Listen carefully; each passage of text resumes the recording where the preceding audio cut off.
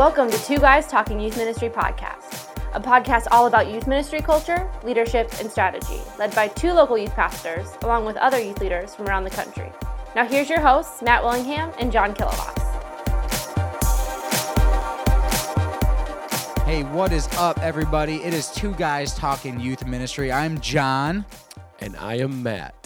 And we are here with you today. We have got a treat for you for this podcast. We have got one of our good buddies out of Greenwood Grace, down in the Indianapolis area by the name of... His name is Andrew McGuire. And listen, not only are we excited because it's podcast day, it is, drumroll please, I don't know if you can hear that drum roll or not. It is March Madness Thursday. That's all I'm saying. Quite possibly the greatest day of the entire year, because it honestly is the only day we can have basketball on in our offices and not get yelled at. So with that, it is a phenomenal podcast we've got in store. We had Andrew basically call us in, conference call us in, and he is phenomenal. He's been at his church. He'll give you his backstory, but he's been at his church for right around 2 years now. Just come up, maybe a little bit longer than 2 years. And what he's done in his 2 years of youth ministry at his church has me and Matt thinking we've done absolutely nothing in youth ministry whatsoever. So real quick, I just want to make sure, if you got any questions for us, if you got any ideas, any topics that you would like to hear us podcast, again, you can hit us up at any time at john@essentialcoaching.us and matt@essentialcoaching.us.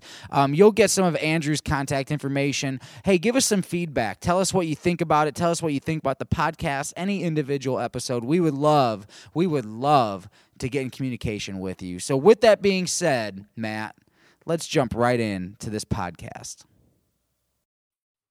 Hey, what's going on? It's Matt and John, Two Guys Talking Youth Ministry, and we're here with our man, Mr. Andrew McGuire. We know him because he's in Indiana now. He's one of the Indiana guys that we get to hang out with. And so we know you a little bit, Andrew. I know there's probably some people listening. They have no clue who you are, have no clue what's going on with you. So before we get going today, talking about how to navigate through big shifts, maybe just introduce yourself, tell a little bit about your life, your ministry, what's going on with you. Sure. So, yeah, like Matt said, my name's Andrew McGuire. Actually, I serve a youth pastor position in Greenwood here in Indiana, Grace Assembly of God. My wife and I are both on staff at the church, which is pretty awesome. She's the assistant, and I'm the lead youth pastor. So it just works out super well. I grew up, most of my life was in the ministry. My dad was a youth pastor, then became a pastor. We lived in Arkansas the majority of my life, and so I just kind of grew up in the ministry mentality and just got to learn a lot, kind of got to experience a lot. So whenever I went to college, Bible college, to study ministry and graduated from there and just immediately became a youth pastor in Arkansas for a couple of years. So it's kind of cool to have my head in the game before I actually was in the game, if that makes sense. So then, graduating college and stepping into youth ministry, we were in Arkansas actually for a year and a half. I was a youth pastor by myself for a year, and then my wife graduated and we got married, and then she was there for 6 months. And then we transitioned here to Grace in December of 2015, so 2 years ago, which was crazy. It was a pretty big move away from family. My family was in Arkansas. And so her family's actually in Wisconsin. So we moved a little bit closer, but still nobody around us. I don't know anybody. So it's kind of a huge shift in our life. But, God was with us, and here we are 2 years later, loving it, loving life. Actually, my family just moved to Lafayette, Indiana last year. So that was crazy. So now they're up here. So God's been doing some great things, but that's kind of the history of my life, who I am. So anyways, I'm 25 years old, no kids yet. But working on it. And got that shoe game on point. I notice your kicks all the time, bro. Your shoe game's on point. Yeah, man. It's good to have you today on Two Guys Talking Youth Ministry with us, and we're excited. And today, again, we're talking about how to navigate through big shifts. And immediately, the reason our mind went to you, Andrew, is some of the things you just hit on as you've navigated through some big shifts in your life, and he's a fellow SEC fan. Yeah. So, I gotta give love to my SEC. It seems people. to be that's the only people you have on. That's the only SEC fans. That's like criteria number one. We had Jonathan. He's a Duke fan. That's like a huge no-no, and we had him on. We didn't know that till he was on. That's so true. Well, man, let's kind of get the conversation going on how to navigate through big shifts, and maybe we'll start the conversation with this, Andrew. One of the biggest reasons some people don't ever make a big shift, and again, we're not necessarily just talking about a big move with our family, but big shifts in ministry, in the ministry context, and we'll talk in a minute about one particular big shift you made in your youth ministry. Honestly, man, it's just motivating yourself to even get to that point to want to make a move, whatever that move is. How do you maybe talk personally, maybe talk what you've seen in your sphere of influence? How do you start right there and motivate yourself to want to make a big shift, a big move? Yeah. So, as far as ministry or personally, like our move to Indiana? Yeah, let's maybe start there personally, and then we'll go to the ministry context. Oh wait, so you broke up just a little bit. I'm sorry. Let's start there personally about just a big move you made personally in your life, and then we'll move it to the ministry context. Yeah. So, we were in Arkansas, and that's where I grew up. I mean, that was my kind of homeland. So, I had a lot of connections there, knew a lot of people. My dad was there. But the cool thing about it was, like God started opening a door, and we didn't necessarily know, should we walk through this? Should we not walk through this? So we kind of just said, hey, God, like if you continue to open up the doors, we're going to continue to walk through. I mean, we're not going to try to open the door ourselves, but if the door opens, we'll walk. And so it was intimidating for quite some time. I remember having conversations with my wife and just, us crying, like, is this, do we move where we don't know anybody, or do it's comfortable? And we were just at the point where God was kind of allowing some things to line up for us to make a shift. And so we took our hands off of it. And like I said, if you open that door, we're going to walk. And so basically what had happened was, to give you a shortened story, we're in a mentoring group called The Cadre, which, some of you may have heard of, with Jeannie Mayo. And we met a youth pastor there who is in Indiana, Josh Mullen. And he was like, hey, I know this awesome church that is looking for a youth pastor. I think you guys are awesome for it. And we kind of gave him the, we'll pray about it kind of language. We're like, okay, well, we'll pray about it, but, probably not. Yeah. And a few weeks later, he contacts us. He was like, hey, just send me your resume at least. So we sent him our resume. Didn't really think anything of it, but about a couple weeks later, we got a email from our pastor now just saying, hey, like, I heard about you guys. We're looking for a youth pastor. Would you be interested?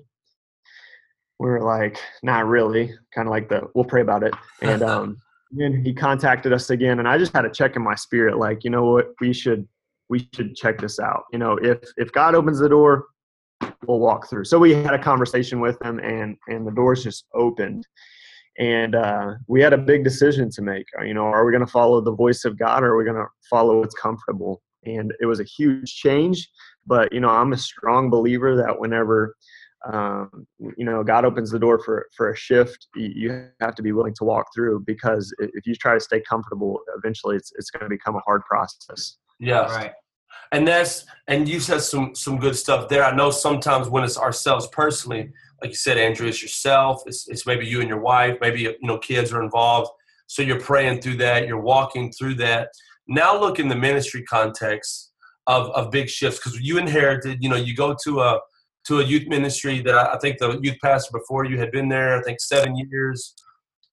There's a youth culture there that's been established, a little bit. And I know you begin to make some shifts of some things for youth culture that you want to see there. And what is the youth culture, that we bring to the table? And so now you're not just involving you and your wife. You've got, students involved. You've got a lead pastor involved. There's youth leaders that have been there for involved. What were maybe 2 or 3 major things that y'all sit down and you begin to talk about? And as we're shifting this youth culture here, what are some 2 or 3 things we definitely must do during this time?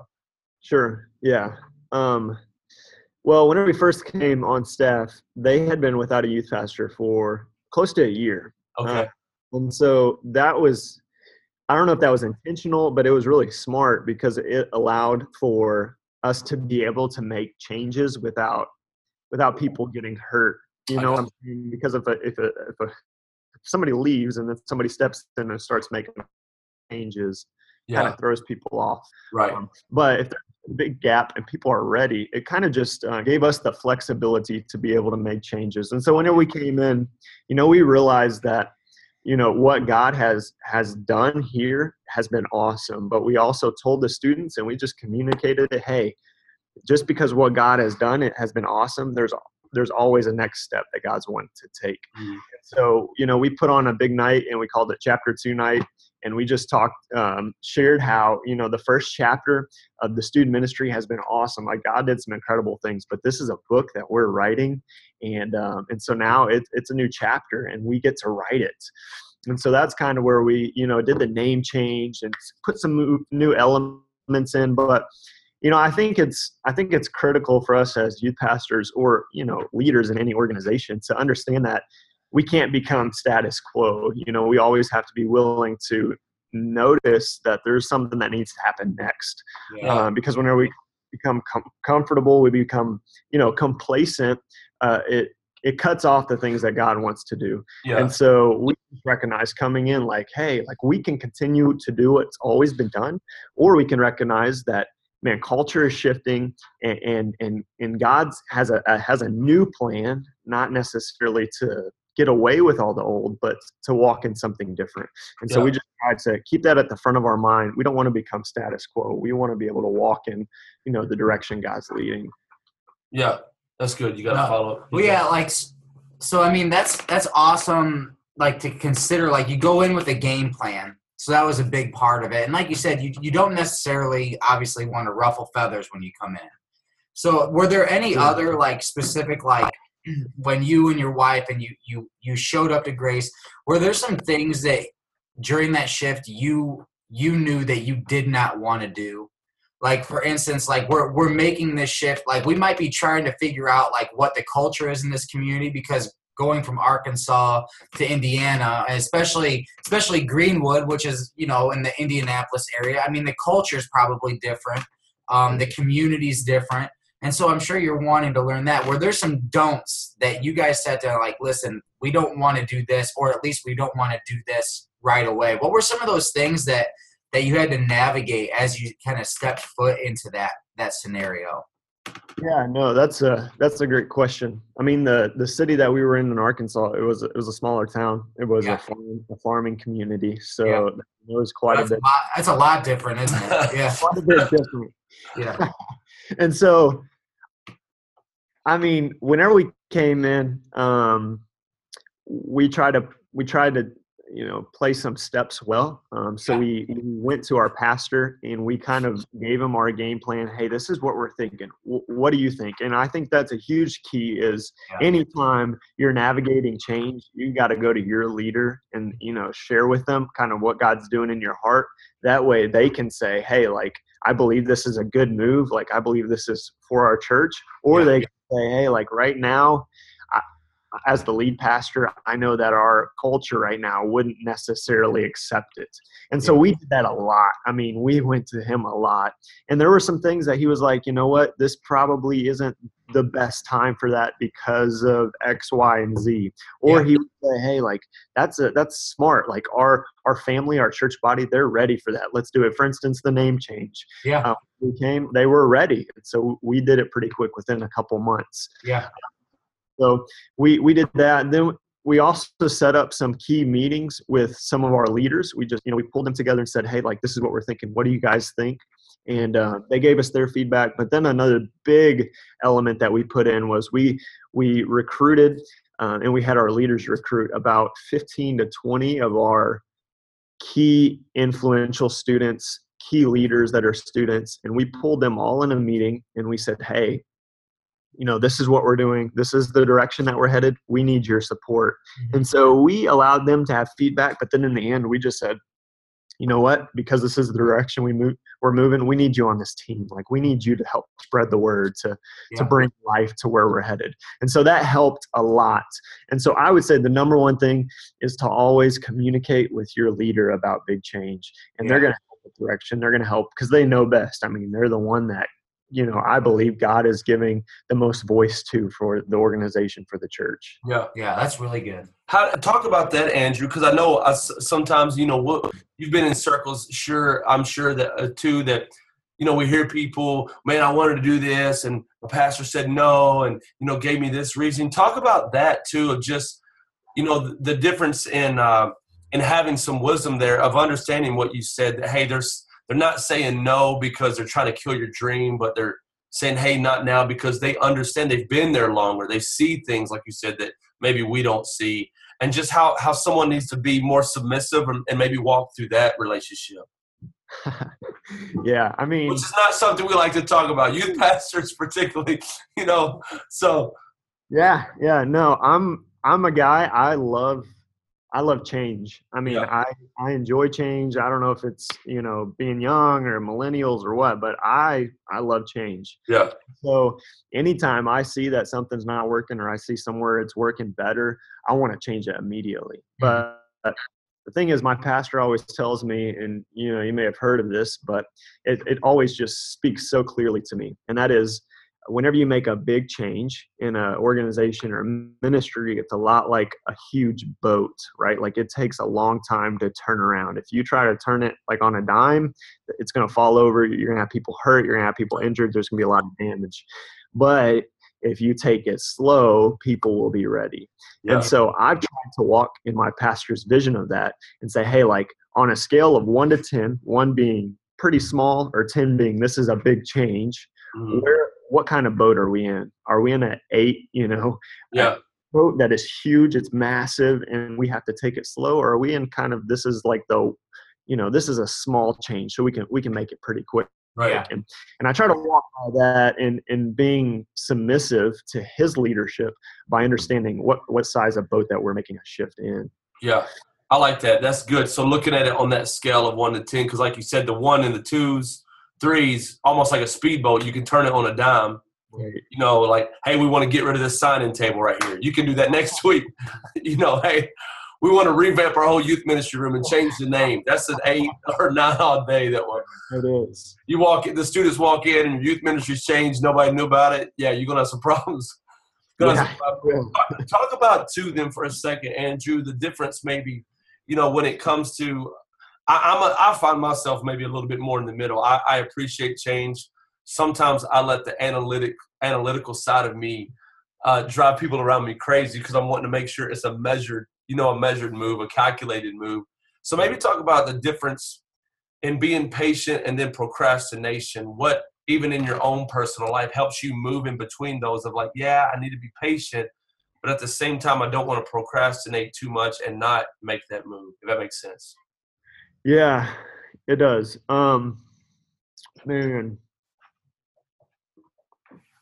so I like what you said about being measurable and understanding kind of where you're at when change needs to take place, the analytics, because we have a lot of systems in place, and those measurements help. And there's moments where, I recognize that we have like 10 changes that we need to make. Yeah. And for my personality, I want to make them all at one time. Right. Let's just do it. But I recognize that there's a lot of people that they're not going to make the jump. They're not going to hang on as we make those turns. And so what we do is we take, those 10 things that we need to change, and we say, okay, what needs to happen right now? Like, where are we at in this season that this takes priority? So we begin to prioritize our shifts. Yeah. And so rather than it become something that we're procrastinating on, once we have a deadline, we have a time and a place of whenever we want to make that change, that shift, that takes the procrastination out of it. Because what I found is, you have all these changes that you need to make. there's things that you're like, oh, well, I'll do that next week. And then next week comes, oh, well, I'll change that next week. Like, we'll get to that later down the road. And so then we forget, and that's how it becomes procrastination. But so anytime we have a change or a shift, or we see something that needs to be made different, we'll write it down. And then we'll keep track of it. Okay, when's the deadline that we want to make this happen, rather than, so it never becomes pushed off. It's something that's always on the schedule. I like that. And how do you even categorize? That's really good what you said, Andrew. How do you even categorize those? All right, hey, there's these 10 things. Is it the time thing of, I can change 4, 5, and 8 within 6 months, or do you look at it and how do you categorize which one you want to change first, like as you start to process that? Yeah. So I think it starts with obviously marking which one is a huge shift and which one is a small change. Small changes, you can put those in almost any season of the year. Yeah. But as a big shift, a lot of times we like to do it in two areas. One, either at the beginning of the school year, because that's whenever students are coming back, so it's kind of a fresh thing, or at the beginning of a calendar year. And so every February, actually, whenever we first came, the first February is whenever we launched our new name, our new logo. The second February that we were here, so 2017 would have been, we launched our tribes, which is our small groups for our student ministry. And then this past February, so a month ago, we made the shift to Sunday nights. And so moves like that, those are huge moves. So we try to keep them in two areas, either at the beginning of school year or at the beginning of the calendar year. But anything smaller, we break up into seasons based on how busy we are. So if we know we have camp coming up, obviously we're not going to even put a small move around there. But if we have an open gap, we'll try to make a little shift with those smaller changes, if that makes sense. No, that makes sense. And maybe just for those people who are listening, give a couple examples of what small changes in your context looks like. Like we talked about the big ones. You talked about the youth ministry name change, changing night, which I want to talk about in a minute. But just give an example, some small stuff that you've worked in and out throughout your calendar year. Definitely. Well, I think a small example, this is pretty small, but for instance, like a stage design. That's something that, it needs to be done to give students a different look, but at the same time, like that can kind of be done at your leisure. Right. Another small change is we've started a different process of discipling students. So it's something our leaders know, but our students don't know. So we feel as if it's a smaller change because only our leaders know about that. And so that's something that, we can kind of put into a gap of busyness. Whenever we're less busy, we can begin to launch that discipleship program. Another thing that we did about a year and a half ago, I think, was we launched a VIP party during our service. That's not a huge change, but that's something that's small enough that we can kind of put any week, any Wednesday or Sunday that we desire to, and it gives, it's not a big shift. So anyways, those are a couple examples. Okay. Yeah. Changed. I like that. Let's dive in a little bit. And I knew this about you, and that's one of the really bigger reasons I wanted to have you on too, is I knew you just went through a huge shift and you moved. How long was the student ministry? I know it's been before you there. How long has the student ministry in Indianapolis where you're at? I've been meeting on Wednesday night. Oh, well, since forever. I mean, the church has been whenever Pastor Wayne came, he's been here for, I think, 18, 19, 20-ish years. And so ever since they've had a youth pastor, it's been on Wednesday nights. So, all right. So we're talking about a 20-year golden calf, whatever you want to call it, 20-year monumental thing that you are about to shift on your watch. And you've moved now to Sunday nights. You've been doing that for how long now? Super Bowl Sunday was the first night. So okay. Super Bowl Sunday. That's a good Sunday to launch too. Super Bowl Sunday.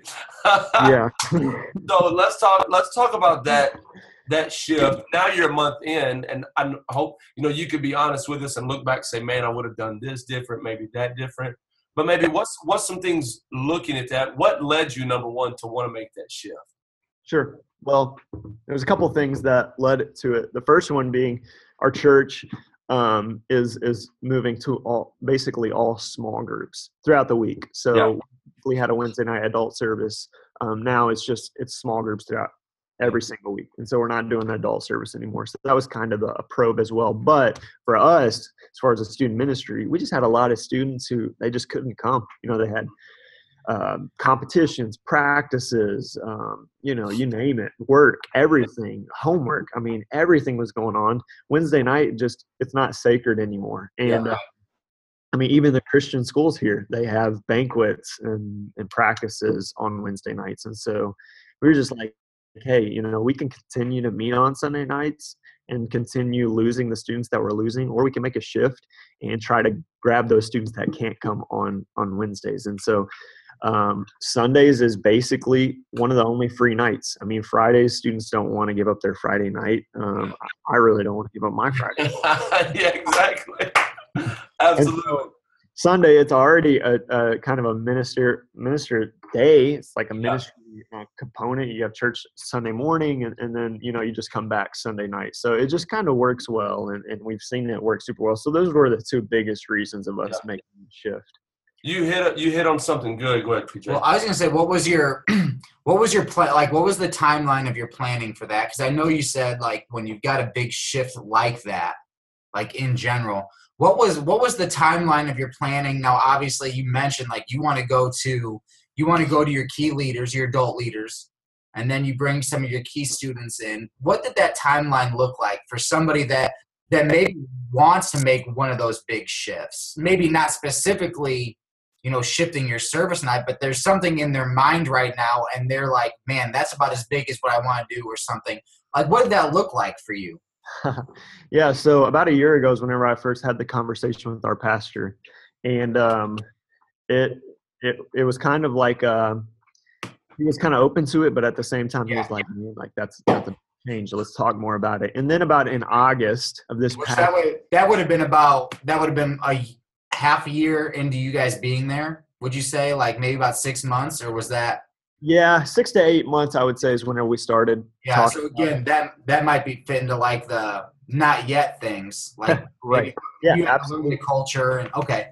Yeah, that's good. And so in August of 2017, so 7 months or so ago, we had a really long conversation about it. Like, is this something we want to move towards? Is this something we want to go after? And then in September, we made the decision. We're going to move to Sunday nights. Nobody knew except the pastoral team, myself, my wife, and a couple other staff members. Mm-hmm. And then I think it was November, it was announced on a Wednesday night. We had like a celebration. Anybody who wanted to come, it was like a small group celebration. So everybody came, and our pastor shared that night. He was like, Grace students will be moving to Sunday nights. Mm-hmm. And what that allowed was we didn't announce it at our youth service. We didn't announce it on a Sunday morning. It was just people who wanted to show up that night. And so word started to get out, and I started to have initial conversations with students just to say, hey, like, this is what we're doing. What do you think? And there were those who said, well, I think it's a great idea. And I was like, all right, like, spread that word. There were people who were like, I don't know how I feel about it. And so I would just try to show them, well, hey, we get to get more students. Like, we get to reach out more. Like, it frees you up. Like, you don't have to come on Wednesday anymore. You know what I'm saying? So anyways, I kind of shared that. And eventually by the end of it, they were like, oh, that's a great idea. And so I was like, hey, go spread that. And then we approached our leaders and we said, like, this is the shift we're making. Now we need you guys to be on board. If you're not on board, this is an opportunity for you to, step down if you're feeling disconnected or whatever. But if you're ready, like, can you help having these conversations with students? That way, students aren't just hearing it from the stage; they're hearing it personally, one-on-one from their leaders. Yeah, that's really good. And from peers. Yeah. And so that's kind of the timeline. That started in November, and so that continued from November, December into January, and then the first Wednesday of January is whenever we announced it to our student ministry. Yeah. Gotcha. So about a month before we to everybody, but by that time, they just knew. They already knew. Right. Yeah. And I love what you just said, Andrew. How they're hearing it from the stage, but then they're starting to hear it from their peers. They're starting to hear it from their leaders, as well. So, like you said, it's so inundated with information and with the move already, that then when finally the big announcement came, they're like, well, yeah, we knew that already. Like, Right. Exactly. like everyone's caught up by now. And you probably got more cheers than you got, oh my gosh, what the heck? Yeah. That's exactly right. Yep. Now, so let's talk about that particular night. By the time you got there, what was the overall feeling of that move? What John just mentioned, was it a lot of excitement? Was it still some stragglers? Again, doesn't make them bad, but you were still saying, hey, let's bring you along. What did that night, by the time you got there, look like to make that announcement? Yeah. Well, I would say on that night, probably 70% of the youth ministry knew. Okay. And I went to a few students before and all of our leadership team. I went to them and I was like, hey, like whenever we announce this on Sunday or on Wednesday about moving to Sundays, I was like, I need you to be the loudest people in the room. Like I need you to make people be like, well, I might not like this, but I'm going to love it because they're screaming for it. Hey, whenever I announced it, I didn't sense any type of resentment or question or wondering, like, because it was so loud. Our leadership team, a few students, they started cheering, and like everybody was just like, yeah, we can't wait. Like it was awesome. Yeah. So it worked out super duper well. And I think it was just because of the conversations I was willing to have, my leadership team was willing to have, that just paid off in the end. Yeah. Now looking back, and then this is where we're going to ask you to be really honest with us, Andrew. Looking back now, as you went through that process, what's maybe, and listen, I know you're super sharp, so you might have hit a home run and there's nothing. But what's maybe one or two things? Maybe there's three, maybe there's a handful. It could be big or small. But looking back, you're like, man, when it comes to particularly this big shift, but it would work in the context of anything, I would have done A, B, and C different. Was there anything like that kind of sticks out to you? I know I'm going to make you do some self-reflection live right now. So. Yeah, that's what I'm doing. I mean, I would say the biggest thing to do when making a shift like that is to really figure out the best time that's going to work for people, because we go from 6 to 7:30, and if I was doing it different, I probably would have approached people about what time. Okay. Give me some feedback on time, because I have some people that they can't come that early or they can't come that late, and so just trying to find the perfect time would be really good. I mean, only being a month in, there's not a lot of things that I have seen that have like suffered. Obviously, we lost some students that can't come on Sundays because of work, but we gained more students than we lost. And so right now, I haven't seen a lot of issues on having it on Sunday nights or things that I would do differently other than that time. But I'm sure as I go down the road 6 months from now, I'll be able to look back and say, yeah, we should have done this. So. Yeah. Well, and I like to, and the heart behind it, and I know this about you, Andrew, because we've got to hang out a little bit too. And correct me if I'm wrong, I know probably how you communicated to people was, we're not changing just to change. We're changing because there's more people outside than there is inside. Yep. And it's, you hit on it earlier. I mean, even living in the Midwest, I've now been here for, 17 years. Even 10 years ago, Wednesday nights were sacred. In the South, totally different. Like church night is church night. They don't do anything, in the South on church nights. But yeah, 10 years ago, Wednesday night, Thursday night, some of those nights were sacred. But anymore, it's just the middle week. There's always something every week. And the biggest reason that you did that move was to say, hey, man, there's more fish out there we can go catch, And so even talk about that, like how you had to approach your leaders and your students, even with more of the evangelistic mindset. Sometimes I know sometimes it's so easy to get in the seat and get comfortable and say, man, we're here. We got a good sized group and having a good time, small groups, discipleship, all that stuff's happening, worship. But even maybe talk for a minute too, just how you had to turn everybody's heart that way. Yeah. I mean, I wish I could have told you I planned it like this, but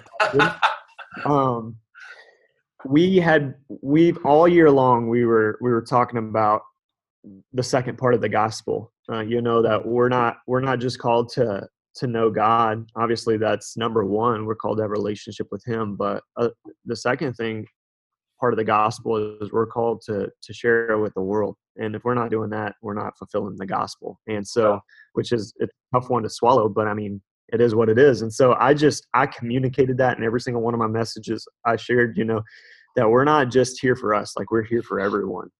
And so as we made that shift, it just opened up the door to say, hey, this is why we're doing it. It's because it's the second part of the gospel. We want to reach everyone. Yeah. Not everyone can come on Wednesdays. Not everyone can come on Sundays, but a lot more people have the ability to come on Sundays. And so I just shared that, and it was pretty awesome how it worked out. We started a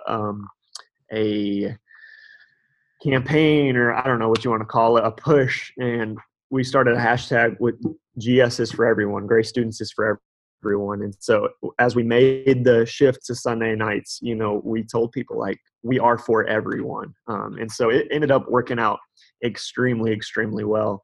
And it has been an evangelistic approach, because now students are bringing their friends that couldn't come on Wednesdays. They're bringing them on Sunday nights with them. Yeah, that's good. That's good. PJ, what you got? I think like from what it sounds like, Andrew, like you came into Grace just super intentional on making sure you hit the ground running. And I guess like the first 6 years, we see each other, youth pastors see youth pastors at different things, maybe like retreats or conventions or events. But I think the first time at least that I experienced your guys' ministry afterwards would have been like youth camp. And one of the things that was like really striking to me was the fact like your leaders were all like really, really connected with each other. And that was impressive to me, because I've been doing youth ministry at our church at Heartland. At least I've been doing it for 12 years now. And everybody that I've seen, almost every single youth pastor that's come in and come out through different churches, their biggest obstacle years, maybe even 1 or 2 years into starting a new church, has been battles with youth leaders that were there before they got there. And I didn't see that with you. And what it sounds like is you came in knowing like, I need to make sure that I get everybody moving in the same direction. And it sounds like you do that with your small decisions, your big shifts, your small shifts. Can you maybe share like, and maybe you've already done it, and maybe kind of like put it together for me, like what was your strategy with doing that? Because for me, like that's the biggest shift, is getting everybody on your boat, making sure everybody's on the same boat that you're on. What did you and your wife do to make sure that you had that before you could do anything? That's good. Yeah, no, that's a great question.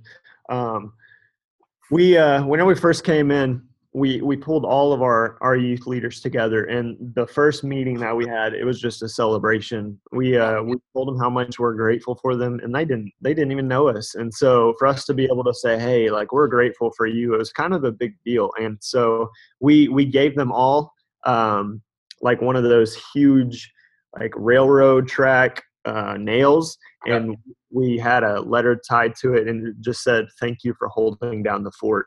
Like during this season of transition, a year long, like these leaders were in it, just without a leader. And so we just told them, hey, thank you for what you've done. Because of this, you've set up success for where we're headed.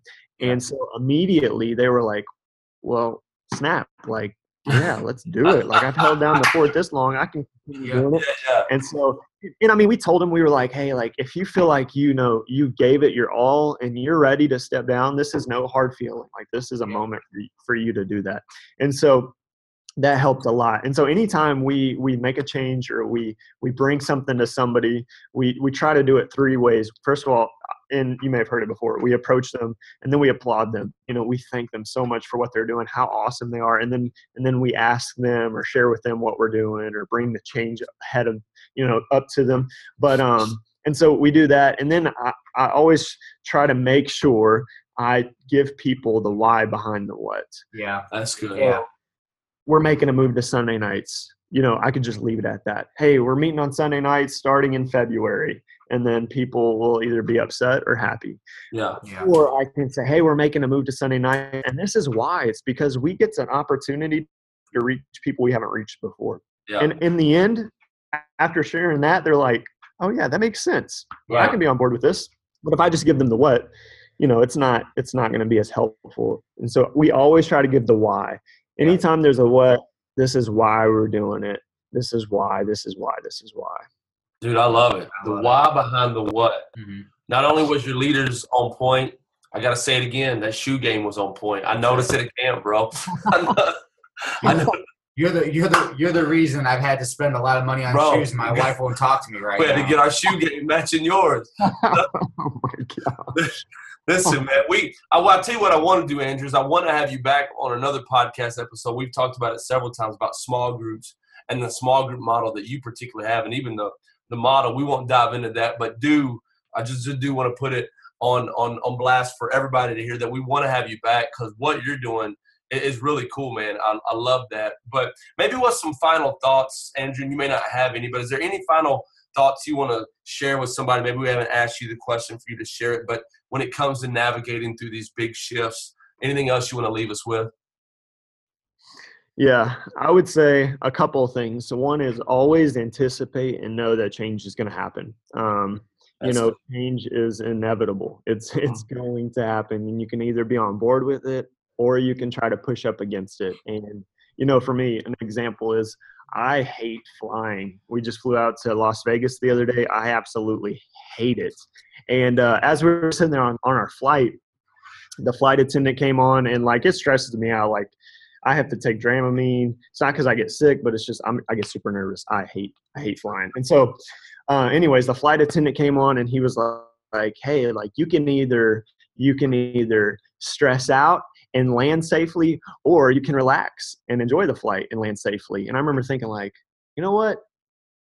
I'm the one bringing this stress on me. If I would just relax and enjoy it, then it would be okay. And I feel like that's how we need to be with changes. Change is going to come. Yeah. And we can either stress out and we can hate it, and we can resent it, or we can recognize it and say, you know what, this is going to be good. And I'm going to walk through it with confidence, boldness, and I'm going to relax during the process, because ultimately God's got us. And so I would say always anticipate change. Know it's going to come, and then adapt to change, adapt to change quickly. Recognize that whenever change comes, there's going to be a moment where that shift has to happen. And so you have to be ready for that moment. And if you're on a big shift or a ship. Yeah. If you're on a big ship, there's going to be a moment that it's turning. Right.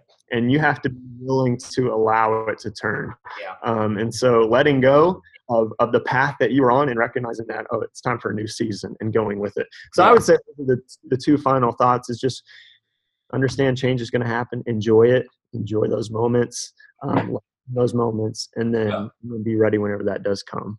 Dude, I love it, man. Good stuff. And I've realized that Andrew and I can never fly together, because I'm the same way. We wouldn't never comfort each other, bro. I won't even sit with them anymore. He won't even sit on the flight. It would never happen. Listen, hey, if people want to hit you up, man, maybe you said some stuff and they're like, hey, I want to reach out to Andrew, maybe pick his brain a little bit more. Number one, if you're listening today, I encourage you to reach out to Andrew. Super sharp guy. Him and his wife, Bo, killing it where they're at. How do they get in touch with y'all, Andrew?